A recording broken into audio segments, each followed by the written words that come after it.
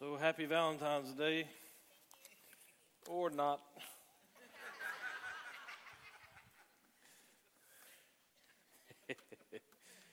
So as we go into this today, I'm breaking my normal pattern. In that, I am going to preach a Valentine's Day sermon here. Never done that before. After this is over, you'll probably hope I never do it again. But so let me say from the outset that I recognize how difficult Valentine's Day is for a lot of people.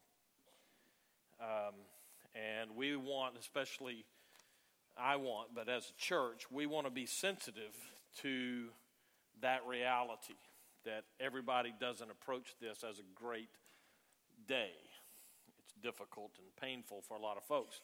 So just recognize it as we go through this. If you happen to be one of those folks, recognize that I don't really intend to preach just a gushy kind of ridiculous thing. There's something in this for all of us, let's say. And just to set the tone for that, let me underscore just how Valentine's Day works out for us. I did some digging this week on some of the retail statistics for Valentine's Day 2015, so a year ago. $18.9 million were spent on gifts. In the overall scheme of things, one statistic says that it was as high as, I think I said million. I should have said billion with a B. Okay? $18.9 billion spent on Valentine's Day last year. Now, if that's hard for you to believe, you haven't gone shopping this last week or so. Of that money, over $52 million spent on flowers. This is just in the United States now. $50 million on jewelry. I'm intrigued with some of these statistics. Some 198 million roses are produced for Valentine's Day as a rule. Of the Valentine's Day cards that were purchased, 85% were purchased by women, according to these statistics. I'm guessing, okay, this is not in the statistics list, but I'm guessing that 85% of the men who did not give cards last year will remember to give them this year. Just guessing. Some of these are troubling statistics for me. Well, I'm very troubled by the amount of money spent, just to be honest with you. Our values as a people are something else. Here's the one that gets me the most. Well, before I give you the one that gets me the most, here's just to let you know that I'm willing to get trouble into your lunchtime plans with your spouse. $116.21 was the average spent per consumer last year on Valentine's Day. So, ladies, get those sharp elbows going if you didn't get $116 worth of satisfaction Valentine's Day. Here's the one that bothers me the most. I'll just read this. Percentage of women who would end their relationship if they did not get something for Valentine's Day. You want to guess what that percentage was? 53%. Now that surely, that can't be right. Whatever else is true, whether these statistics, I mean, I'm not a statistical guy, but it came from a reputable set of sources, at least from my vantage point. Whatever else you want to say, Valentine's Day is intensely commercial. And it causes me to wonder why we spend so much money and why we strategize on how to get the perfect Valentine's gift. I was cracking up this morning listening to our children's minister who's over in Children's Church right now with all of his peers. And if he was here, I'd say the same thing, so it's all good. And but he was talking about the fact that 10 years ago, he proposed to his wife on Valentine's Day, and his dad said, so what are you going to do to top that from now on?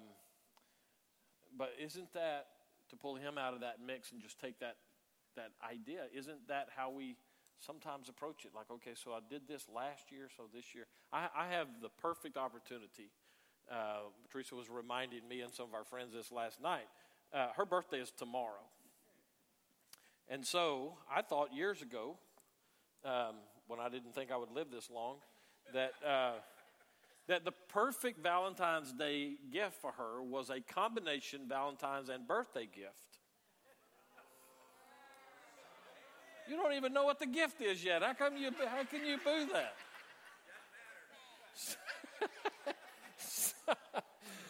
So I bought her a pair of shoes, and I gave her one on Valentine's Day.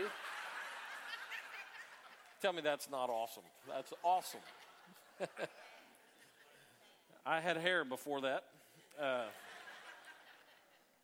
It leads me to question, who started this mess? We spend so much money, and the expectation level of Valentine's is so intense for some of us. It just makes me wonder who started this. And I'm going to kind of come back to that and answer that in a moment.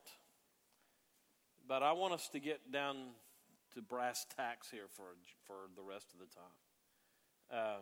I am afraid that we as Christian people especially have gotten very lazy when it comes to Valentine's Day.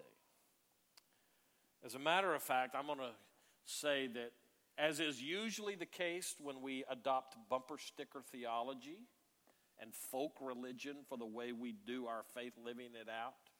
If you don't know what those two terms are referring to, it's that mindless religion that we throw out instead of thinking through the implications of what we say we believe. So bumper sticker theology and folk religion lead us to an unreflected kind of faith. And what tends to happen when we adopt that approach is that we dumb down really great theological truths that should drive our lives, but we dumb them down to things that we can handle. And so I'm afraid, I'm really not anti-Valentine's Day, regardless of what it's going to sound like here, but I'm afraid that we have let Valentine's Day be the personification of this bumper sticker theology that hides behind the banner of love by reducing it to romanticism. And so we do things on Valentine's Day that we never would consider doing during the course of the year. We say that we love somebody on Valentine's Day by giving them a card. By the way, guys, if you're going to give cards, read it before you give it. Or chocolate.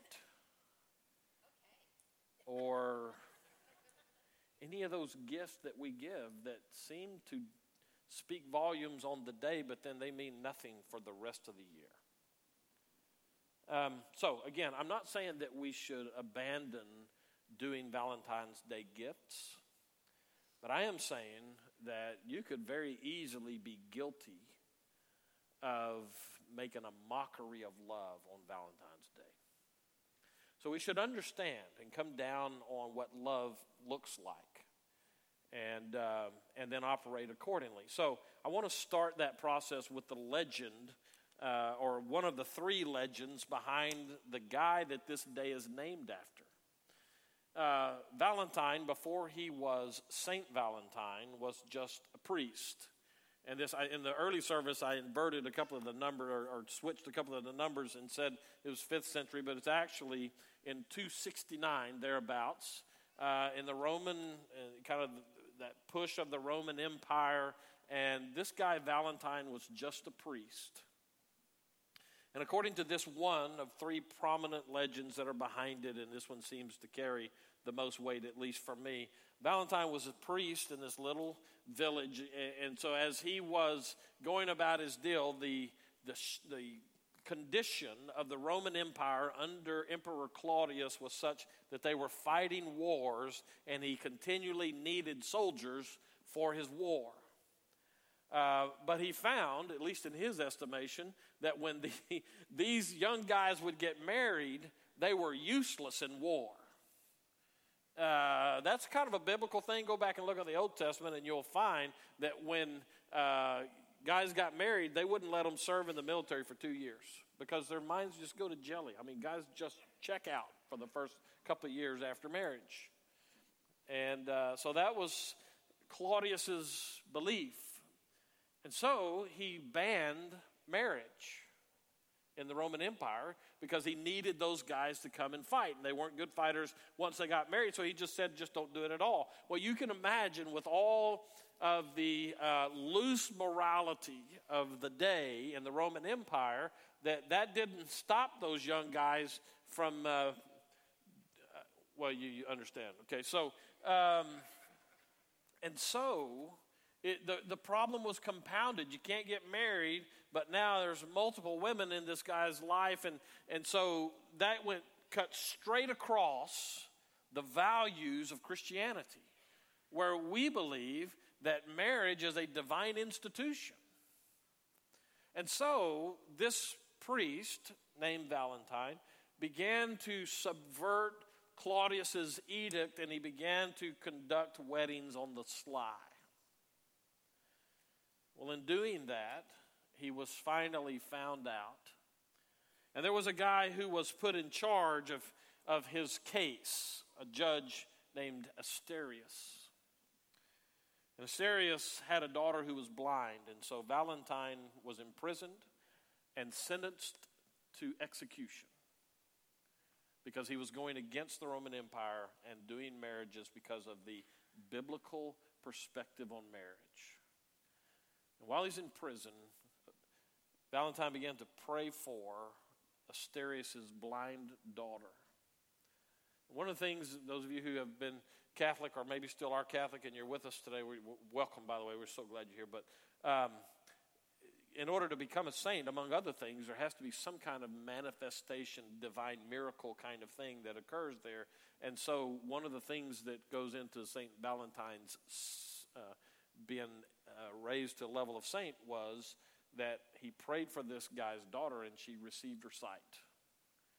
And in the process of that, this Roman judge, Asterius, also became a follower of Christ, which didn't go all that well in the estimation of the emperor. And so,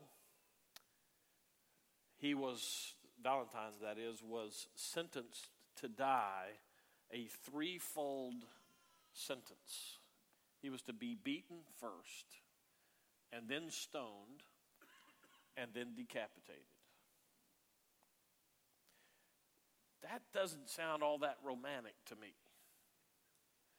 And yet, we have taken the idea behind a guy, and if the legend is true there, and we have elevated him and given him his own day to talk about love. And by the way, we get that from your Valentine, from the letter that he sent to Asterius and his now healed daughter just before he went to execution. And he is alleged to have written across there, from your Valentine, as he went to his death. So every time you sign a card from your Valentine, you just think about how far we've come away from the original picture of love. We need to figure out what love looks like.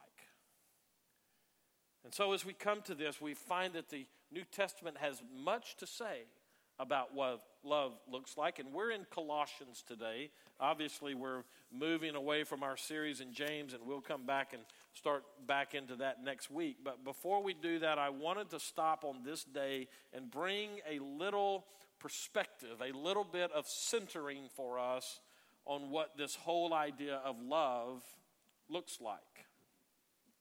And so in Colossians chapter 3, we find this layout that the Apostle Paul is given as he is teaching these people in Colossae what it looks like to walk with Christ and to be a functioning Christian. Not name only, but living it out on a daily basis. And in this, and I'm going to read this passage as we go through it, but in this, Paul, he drops into one of those things we find consistent in his teaching, and that is there is this section that is about vices and the things of your former life that you need to put away. And he turns from that and he says, okay, but as you put those things away, then these are the things that you put on, literally to make your own and to place them upon who you are as a person and then live it out. And that's his virtues list. And he does that several times in his writings in the New Testament. Verses 1 through 3 of Colossians chapter 3, we find Paul saying this: if then you have been raised with Christ, seek the things that are above where Christ is, seated at the right hand of God. Set your mind on things that are above, not on things that are on earth. For you have died, and your life is hidden with Christ in God. When Christ, who is your life, appears, and you will also appear with him in glory. Here's the vice list now. Put to death, therefore, what is earthly in you: sexual immorality, impurity, passion, evil desire, and covetousness, which is idolatry. On account of these things, the wrath of God is coming. In these you too once walked when you were living in them. So he's talking about those outward things, but now he transfers into those inward things. Verse 8, but now you must put them all away: anger, wrath. And so in case you got off on the first set, lots of luck getting off on this one. Put away all anger, wrath, malice, slander, and obscene talk from your mouth. Do not lie to one another, seeing that you have put off the old self with its practices and put on the new self, which is being renewed in knowledge after the image of its creator. We jump to verse 12, where he now puts the virtue list in front of us. Put on then, as God's chosen ones, holy and beloved, compassionate hearts, kindness, humility, meekness, and patience, bearing with one another, and if one has a complaint against another, forgiving each other as the Lord has forgiven you, so also you must forgive. And today's text, verse 14, and above all these, put on love, which binds everything together in perfect harmony. Since we find this basic teaching in Paul, and we've already seen it in our series lately in the book of 1 John, and we certainly have seen this basic teaching in the book of James, maybe it's safe to say that love living is very much a big deal for Christians. Nobody modeled what love looks like better than Jesus did. So what I want to do today in the time that I have left is I want us to look at a couple of things that I'm going to pull two things, if I have time, two things off of Paul's list here. But I want us to see that in Jesus, and I want us to apply it for us. And this is now the application part of what I said earlier. I'm going to talk some about you in your relationships, whether you're married or wishing that you could find somebody to marry you, or, whatever the case may be in those romantic kind of relationships. I'm talking about applying them in those things. But I want to also step beyond that and talk about all of us and how we live everyday life in what love looks like for us. So, those characteristics that we find beginning in verse 12 are amplified when we get to verse 14.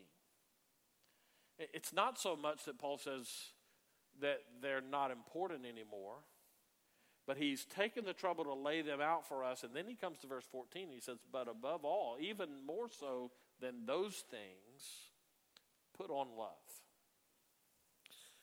So let's look at first one of those out of verse 12. Let's just take the first one. Put on then as God's chosen ones, holy and beloved, compassionate hearts.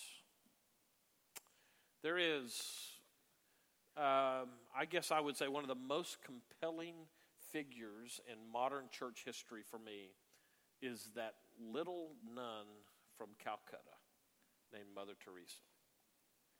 If you have not studied her life, I suggest that you do that.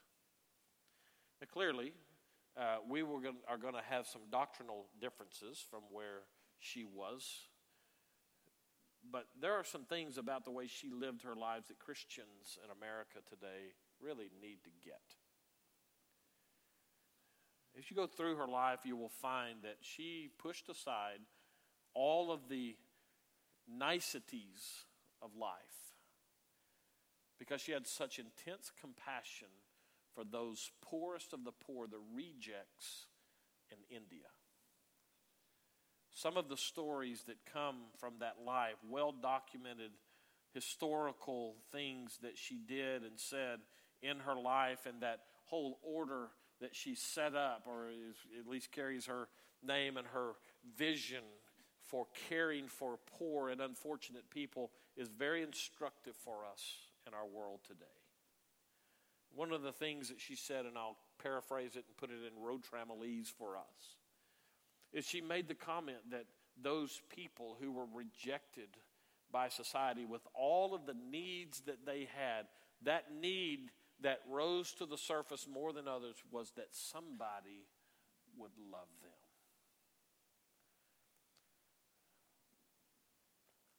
It's easy for us to sit back and look at an Indian society so many miles away and say, yeah, somebody needed to help those people.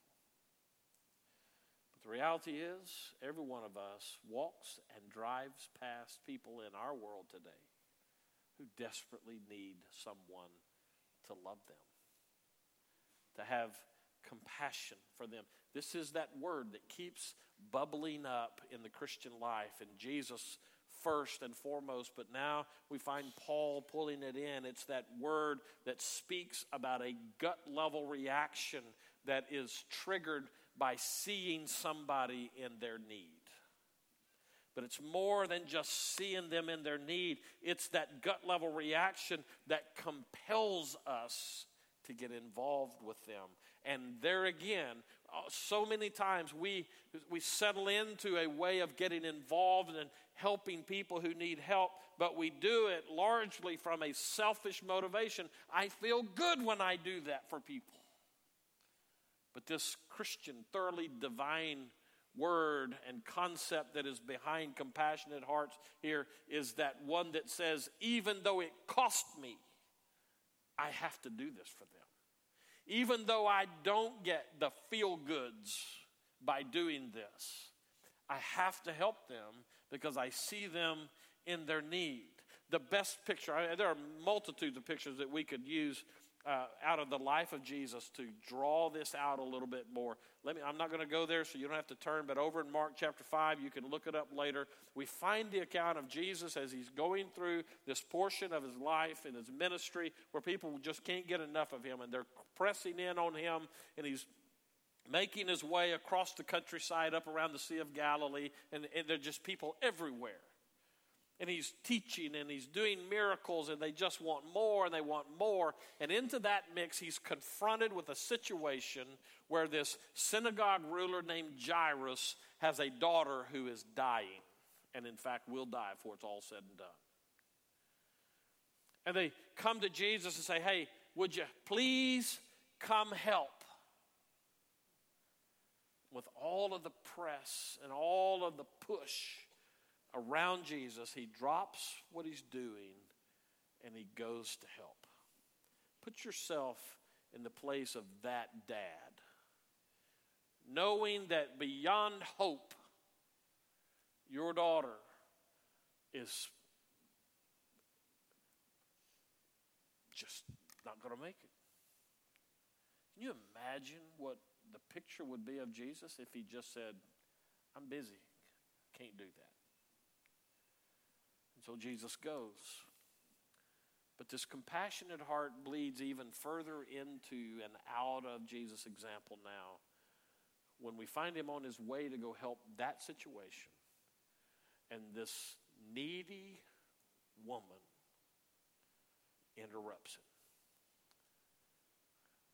she's without hope too. No doctor has been able to help her.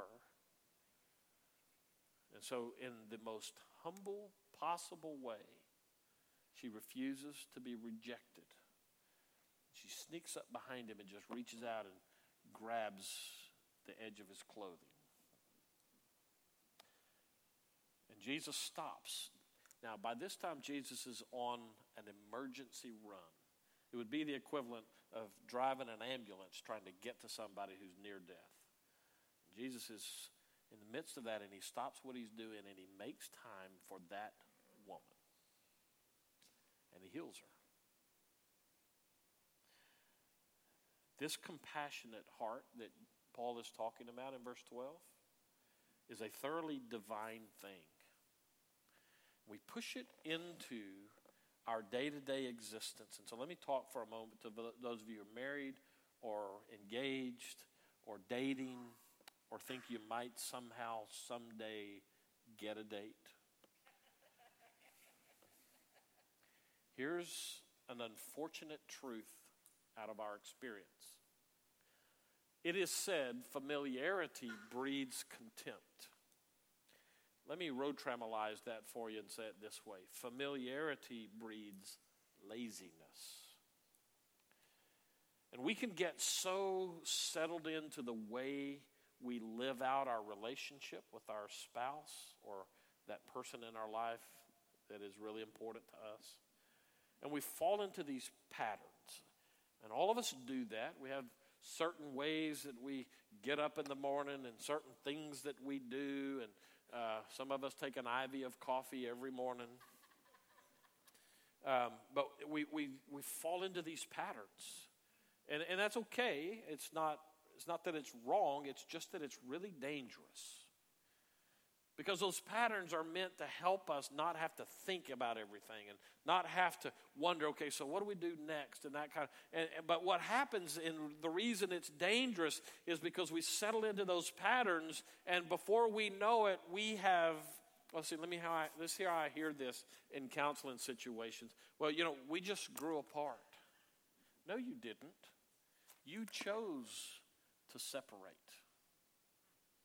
Now, most people don't know we're separating now. We're on our way to divorce court, but we thought we would stop in and check in just to see if God might have something to say about this, and which, by the way, is not a bad thing to do. Before you go, let's see what we can do to help God get in on it for you. But the reality is that sometimes we make decisions early on to separate, and it takes years for that to bear fruit.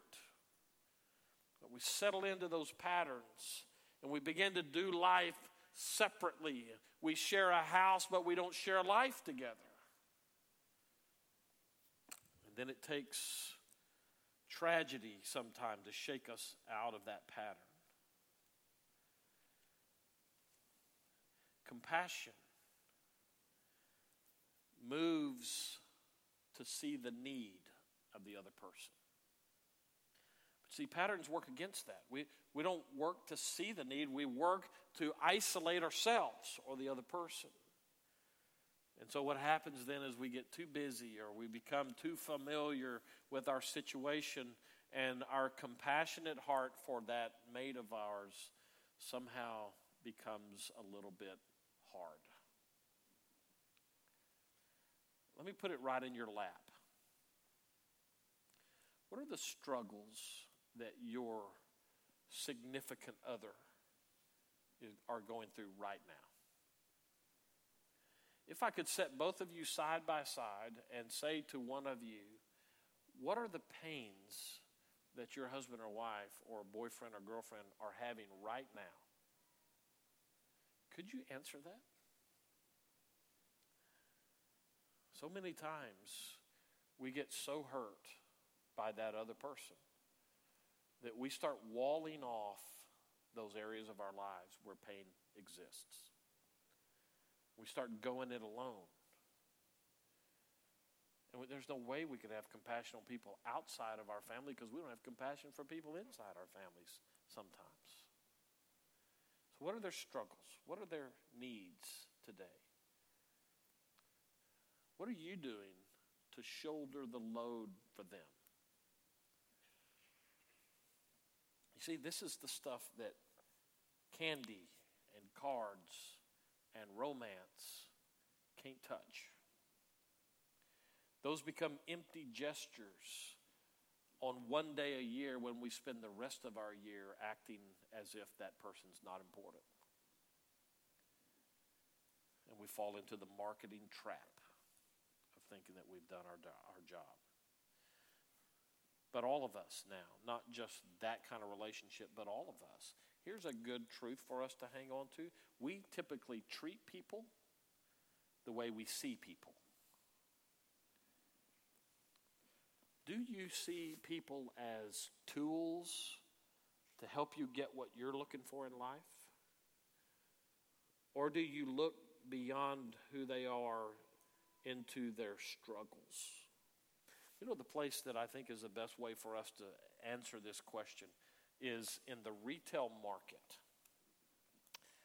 Chances are good that you have a circle of people in your extended circle who are there just because they work at a place you need service from. Now, I get this largely when I talk to my son who works in a pharmacy. Now, let me make sure you get this picture well. A pharmacy, theoretically at least, is set up to help hurting people get the medication they need to have a better life. Now, am I getting that right? Are y'all right? Doesn't that make... Okay, so I listened to my son talk, and we've got some pharmacists in our church, and I'm interested in watching their facial expressions when I start going to these kind of places, because here's what Brandon tells us. People come into that pharmacy, and they're mad. They're mad from the time they get out of their car and come in there. You know, here is a news flash for you. Pharmaceutical industry is extremely regulated by the federal government. Right, Barbara? Right. And where he is, they can't just say, oh, you need morphine? Here, have some morphine. They have to jump through hoops left and right. Insurance companies. Okay, insurance companies, does that trigger a little bit of an angst in some of us? Because we deal with all of that, and so people come in and they start dealing with that retail person who is there to help them, and they start ripping them up. Why? Because they're tools for those people. Because we love to be in control and to drive the argument on everything that we do. I'm acutely aware of this segment of our population now like I've never been before because of Teresa's job. You know that we have a segment of our population that is largely ignored, and that is that group of children who are in foster care. They're not there because they chose to be there. And some of the people of our day can do horrendous things to children. But you know, it's so easy for us to just get in our cars and drive past those parts of town where hurting people seem to really hang out. And it's easy for us when we as church or churches set our vision on things that's convenient for us to go minister there. And so we decide that hurt trumps the other hurt. And you got to make decisions. I get that. But in your everyday life, those people that populate your circles have hurts and pain. Do they see in you a compassionate heart or just a Christian person? As if that's a political label. Salt and light kind of people habitually step in to the sea of need in our society because they're compelled to by Jesus Christ. Let's get another one very quickly. Verse 12 also says, put on then as God's chosen ones, holy and beloved, compassionate hearts, kindness, and then he says humility. This one is hard for us because our society amplifies competition. We're number one. Alabama won the National Football Championship for colleges. I know for us LSU fans and us Baylor fans, we can't imagine how that could ever happen. But Alabama won. Last week, Denver won the Super Bowl. Next month, Baylor will win the NCAA basketball championship.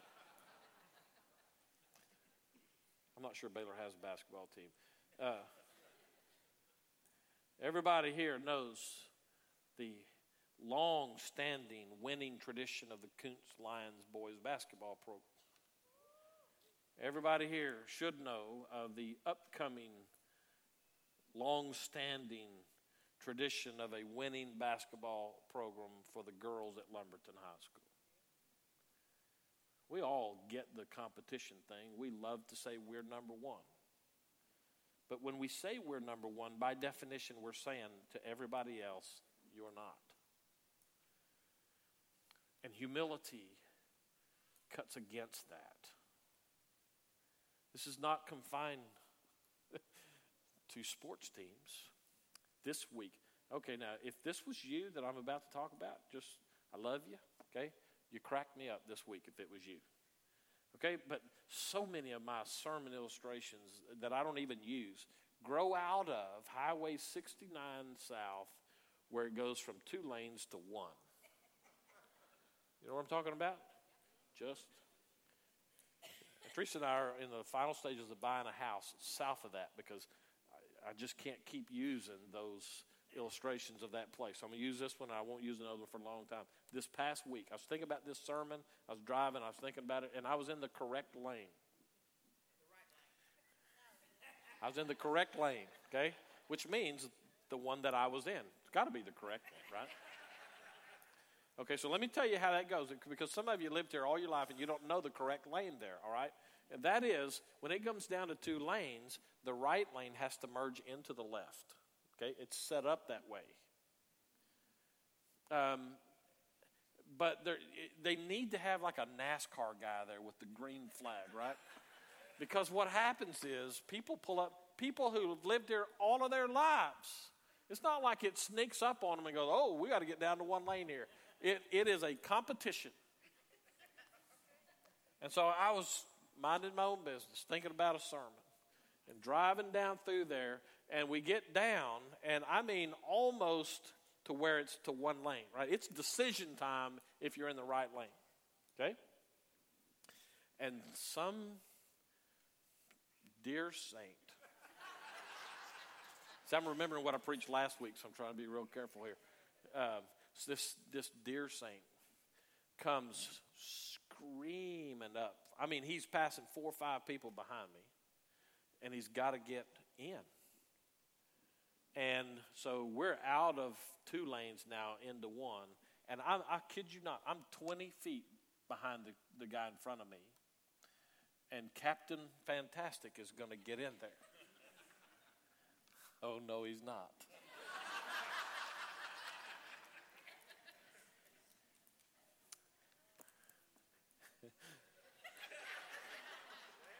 If that was you, I looked over at you and I smiled because I was thinking, not today, buddy.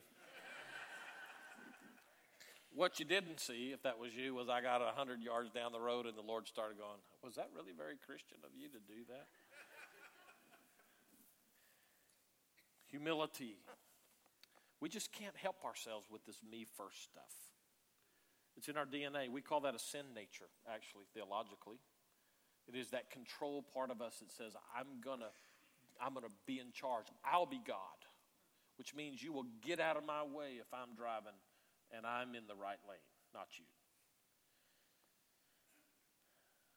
We just can't help ourselves. But humility says, I will voluntarily step back. Ooh, this is tough stuff for us. but it is very Jesus kind of stuff. Matthew chapter 9, I'm not going to go there now because I'm out of time.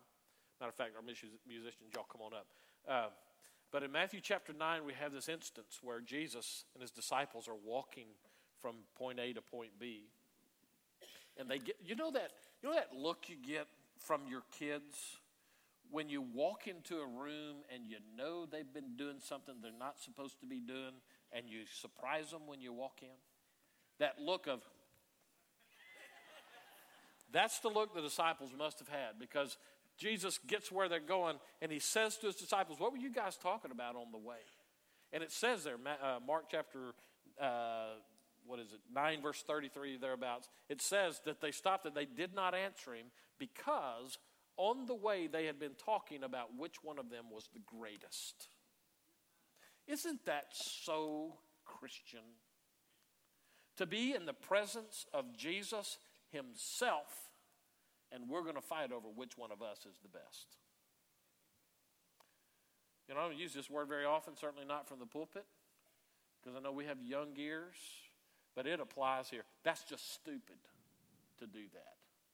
To be in the presence of Jesus himself and us to think that we got it going on is just not smart. In a relationship, in your romantic relationship, here's a news flash for you. You don't have to have the last word every time. Here's another one for you. In America, we don't have kings, and we don't have kings, and that includes your house. The reality is that Jesus, Philippians chapter 2, verse 3 and 4, we find this charge to all of us now. Consider others as more important than yourself. I take all of that and I put it back to Colossians 3:14, and above all of these, he says, as important as these two that I've touched on today are, Paul gets to verse 14, he says, and above all of those, put on love. Because love drives that. And we can try to reduce love to this romantic Valentine's Day nonsense and miss what life is all about. Love is that investment of self into the other person that takes them places they couldn't go. It elevates them to places they could never get to on their own. If I love my wife, that's how I treat her. Not just one day a year by throwing a card at her. Every day, making the investment. Every day, paying the price. Every day, I love you means I invest in you and elevate you. But we're so me first and competitive that we hear that and goes, that can't be right, because if I do that with her, she wins. Yes, she does. But God's picture of marriage is when she does that back with me, then I win. We both win. There's God's design of what love does in a relationship. But you know, it's not any different in a marriage relationship than it is with those people that you see on an everyday basis. Invest yourself in them. Now, you may or may not get it back from them, but God honors you when you love people like he does.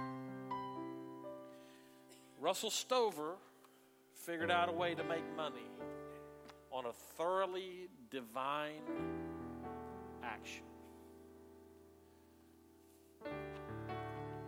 But we dumb it down. Especially on Valentine's Day, we dumb it down to being a card or chocolate or diamonds or something like that. So my challenge to you is, first of all, respond to the love that God has for you. John 3:16, the best picture of what divine love is. God so loved you and me that he gave his only son. There's the investment. Who died on a cross. We know that the gift of God, of Jesus Christ to us, ended in his death. Well, it didn't end there, but it had to go through there. Whosoever believes in him should not perish but have eternal life. If you don't know that life, you can. You can know it today. You don't have to walk out of here wondering what this love is all about. I would love to talk to you about who Jesus is and what he offers to you in life. If you don't know any of that stuff, then let's talk. And And this invitation time is a good time to do that. I'll be down front. Aaron and Stephanie will be at the back if you want to go catch one of them. This is the time. Matter of fact, y'all go on so people know what you look like. But this is a good time to respond to that love that God gives to us. If you don't know Christ, why would you walk out when that invitation is yours? Many of us already know Christ, but we've abandoned love long ago. And our marriages show that, and our relationships of our friends show that, and the way we treat people shows that. And Paul says, you got to get that straight. You're killing the cause of Christ if you reduce love to romanticism. So, Father, we ask that you take this time, change hearts, change lives, change me for your glory in Jesus' name.